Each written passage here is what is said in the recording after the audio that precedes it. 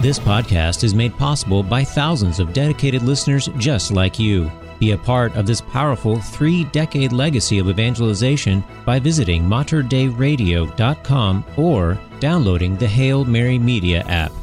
And thank you for joining us on the bridge between your faith and everyday life. Welcome to Sunday Commentary, a weekly program designed to break open the Sunday Scripture readings.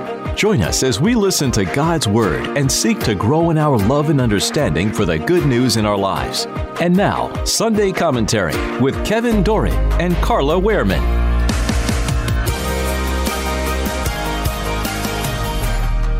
The liturgical scripture readings for the Feast of the Holy Family of Jesus, Mary, and Joseph. A reading from the book of Genesis. The word of the Lord came to Abram in a vision, saying, "Fear not, Abram. I am your shield. I will make your reward very great." But Abram said, "O Lord God, what good will your gifts be if I keep on being childless, and have as my heir the steward of my house, Eleazar?" Abram continued, "See, you have given me no offspring, and so one of my servants will be my heir." Then the word of the Lord came to him, "No, that one shall not be your heir. Your own issue shall be your heir." The Lord took Abram outside and said, "Look up at the sky and count the stars if you can. Just so," he added, "shall your descendants be." Abram put his faith in the Lord, who credited it to him as an act of righteousness. The Lord took note of Sarah as he said he would, and he did for her as he had promised. Sarah became pregnant and bore Abraham a son in his old age, at the set time that God had stated. Abraham gave the name Isaac to his son of his whom Sarah bore him. The word of the Lord. Thanks be to God. The responsorial psalm. The Lord remembers his covenant forever. The Lord remembers his covenant forever. Give thanks to the Lord, invoke his name, make known among the nations his deeds. Sing to him, sing his praise, proclaim all his wondrous deeds. The Lord remembers his covenant forever. Glory in his holy name. Rejoice, O hearts that seek the Lord. Look to the Lord in his strength. Constantly seek his face. The Lord remembers his covenant forever. You descendants of Abraham, his servants, sons of Jacob, his chosen ones. He, the Lord, is our God. Throughout the earth, his judgments prevail. The Lord remembers his covenant forever. He remembers forever his covenant, which he made binding for 1,000 generations, which he entered into with Abraham, and by his oath to Isaac. The Lord remembers his covenant forever. A reading from the letter to the Hebrews. Brothers and sisters, by faith Abraham obeyed when he was called to go out to a place that he was to receive as an inheritance. He went out not knowing where he was to go. By faith he received power to generate, even though he was past the normal age, and Sarah herself was sterile. For he thought that the one who had made the promise was trustworthy. So it was that there came forth from one man, himself as good as dead, descendants as numerous as the stars in the sky, and as countless as the sands on the seashore. By faith Abraham, when put to the test, offered up Isaac, and he who had received the promise was ready to offer his only son, of whom it was said, "Through Isaac descendants shall bear your name." He reasoned that God was able to even raise from the dead, and he received Isaac back as a symbol. The word of the Lord. Thanks be to God. A reading from the Holy Gospel according to Luke. Glory to you, O Lord. When the days were completed for their purification according to the law of Moses, they took him up to Jerusalem to present him to the Lord, just as it was written in the law of the Lord. Every male that opens the womb shall be consecrated to the Lord, and to offer the sacrifice of a pair of turtle doves or 2 young pigeons in accordance with the dictate in the law of the Lord. Now there was a man in Jerusalem whose name was Simeon. This man was righteous and devout, awaiting the consolation of Israel, and the Holy Spirit was upon him. It had been revealed to him by the Holy Spirit that he should not see death before he had seen the Christ of the Lord. He came in the Spirit into the temple, And when the parents brought in the child Jesus to perform the custom of the law in regard to him, he took him into his arms and blessed God, saying, "Now, Master, you may let your servant go in peace, according to your word, for my eyes have seen your salvation, which you prepared in sight of all the peoples, a light for revelation to the Gentiles, and glory for your people Israel." The child's father and mother were amazed at what he said about him. And Simeon blessed them and said to Mary his mother, "Behold, this child is destined for the fall and rise of many in Israel, and to be a sign that will be contradicted. And you yourself a sword will pierce, so that the thoughts of many hearts may be revealed." There is also a prophetess, Anna, the daughter of Phanuel of the tribe of Asher. She was advanced in years, having lived 7 years with her husband after her marriage, and then as a widow until she was 84. She never left the temple, but worshipped night and day with fasting and prayer. And coming forward at that very time, she gave thanks to God and spoke about the child to all who were awaiting the redemption of Jerusalem. When they had finished all the prescriptions of the law of the Lord, they returned to Galilee, to their own town of Nazareth. The child grew and became strong, filled with wisdom, and the favor of God was upon him. The Gospel of the Lord. Praise to you, Lord Jesus Christ. Carla, I can wish you a Merry Christmas, and I hope that everyone enjoyed their Christmas day. And back at you, Merry Christmas. And this is just a great way of, we're just barely starting up our Christmas season, and we have lots of Merry Christmasing to go. That's right. Remember, I loved how you made a difference between the Advent season and the Christmas season. I sure hope there are no Christmas trees by the curb yet. No. Right? We are in the Christmas season. That's right. Well, before we start our very important readings today with the Holy Family, I do want to remind folks of 2 feast days that are coming up. The 28th is the Feast of the Holy Innocents. Remember, that is the biblical narrative that Herod the Great, where he ordered the execution of all young male children in the vicinity of Bethlehem, so to as avoid the loss of his throne to the newborn King of the Jews, whose birth had been announced to him by the Magi. So this is also seen as a fulfillment of the prophet Jeremiah, when the prophet said, "A voice is heard in Ramah, mourning and great weeping, Rachel weeping for her children and refusing to be comforted because her children are no more." And what a beautiful sign in terms of that giving. In some cases, so many people gave much more than we have, and that's what we celebrate on the 28th. Of course, on January 1st, we begin the year with the Solemnity of Mary, the motherhood of Christ, the Theotokos, the God-bearer. In fact, the Second Vatican Council said, clearly from the earliest times, the Blessed Virgin is honored under the title Mother of God. And Pope Paul VI explained it this way, and I love this. This celebration, placed on January 1st, is meant to commemorate the part played by Mary in this mystery of salvation. It is meant also to exalt the singular dignity which this mystery brings to the Holy Mother, through whom we were found worthy to receive the author of life.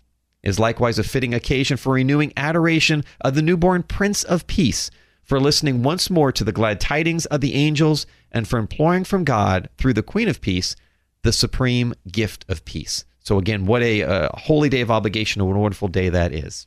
Yeah. And then let's don't forget today what our feast is. It's the Holy Family of Jesus, Mary, and Joseph. Kevin, there's a book written by Dr. Scott Hahn, and the title of it is First Comes Love. It's a great book. In this book, Dr. Hahn tackles the mystery of the Trinity, and he presents the image of the first family, the Blessed Trinity, and how the Trinity is also the perfect family.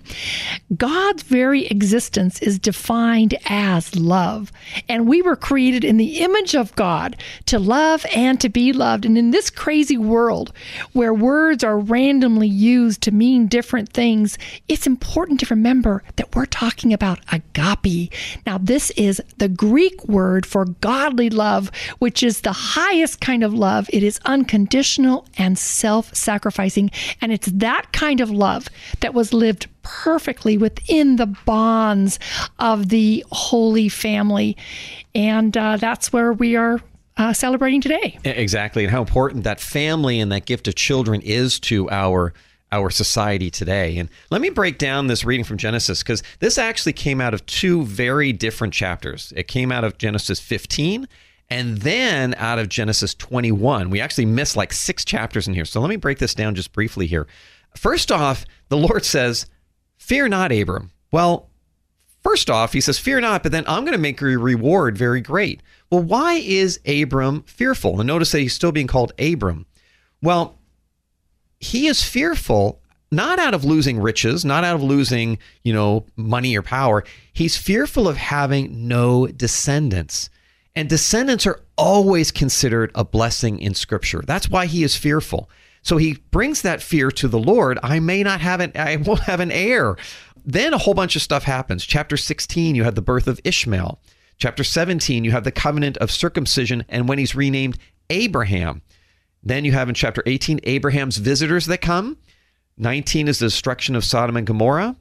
20 is the journey to Gerar, where, remember, he claims Sarah as his sister, not his wife, so she wouldn't be killed and he wouldn't be killed. And then 21 is the birth of Isaac. Of course, Isaac meaning joy. So remember last week we talked about how God's timeline is not ours. We had to wait a whole 6 chapters here, but that's the reason why Abram is in the beginning of the reading and Abraham is in the end. But how important that is that he has that trust in the Lord. He does what the Lord asks him to do, and the Lord does give him the ultimate gift, which is this blessing of a descendant. Yeah, these readings for the Sunday, they focus on family values and the importance of remaining obedient to the law of God. And the 4th commandment is to honor our father and our mother. And for centuries, this was the foundation of the family, and the family was the foundation of our nation. But sadly, as the world has turned away from God, the traditional family structure has broken down.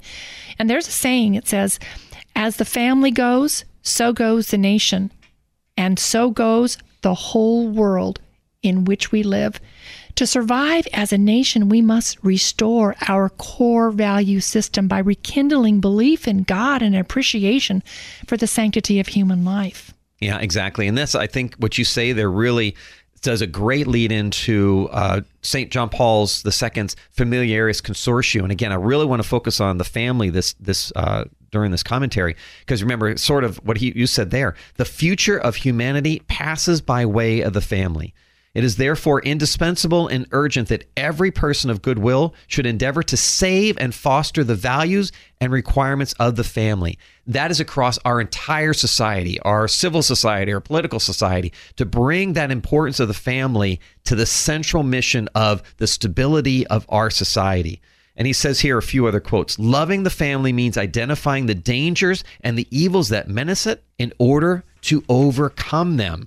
He even says the Holy Family underwent trials of poverty, persecution, and exile, but it glorified God in an incomparably exalted and pure way, and it will not fail to help Christian families, indeed all families of the world, to be faithful to their day-to-day duties, to bear the cares and tribulations of life, and to be open and generous to the needs of others, and to fulfill with joy the plan in their regard. How important that reading is to us today, and how, since the family is such under attack. Yeah, it sure is. Moving on to the second reading, when we talk about being faithful to the Lord in unknown times, that's where we see how by faith Abraham obeyed. He listened to and he submitted freely to the word of God because he thought that the one who had made the promise was trustworthy. And he even put his trust in God above his family when he even was willing to offer up Isaac, his only son, that we prayed for back in the first reading. He even was willing to offer up his son in order to please God first. And what is beautiful about that is he didn't put limits on God. He let God be God. Yeah. Having faith in God is different from just blindly following him. God has revealed to us enough for us to know God, to love him, and to serve him. And faith and reason are compatible. And it is through our faith and reason that we're able to have faith and follow God. Yeah, exactly. In terms of that, also that faith and submitting to the God, in the gospel here, we see that Joseph and Mary acted out of obedience to the law, didn't they, Carla? They sure did, yeah. Mary knew. She knew who her son was. She remembered. She knew. And she knew that he was the Messiah, and yet she remained obedient to the Mosaic law regarding the firstborn son. She could easily have used the reasoning that, well, as Messiah, after all, her son was the law and therefore was not subject to the law. And yet, as was her lifelong practice, she humbly submitted her will to the will of God. Merry Christmas. You've been listening to Sunday Commentary with Kevin Doran and Carla Wehrman, produced at the studios of Mater Dei Radio. For more information about this show, go to materdeiradio.com. That's MATERDEI radio.com.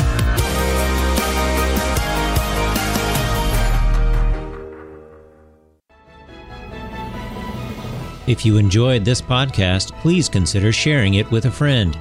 You can support this vital mission of evangelization through materdeiradio.com or the Hail Mary Media app. And thank you for helping us lead souls to Jesus through the Blessed Virgin Mary.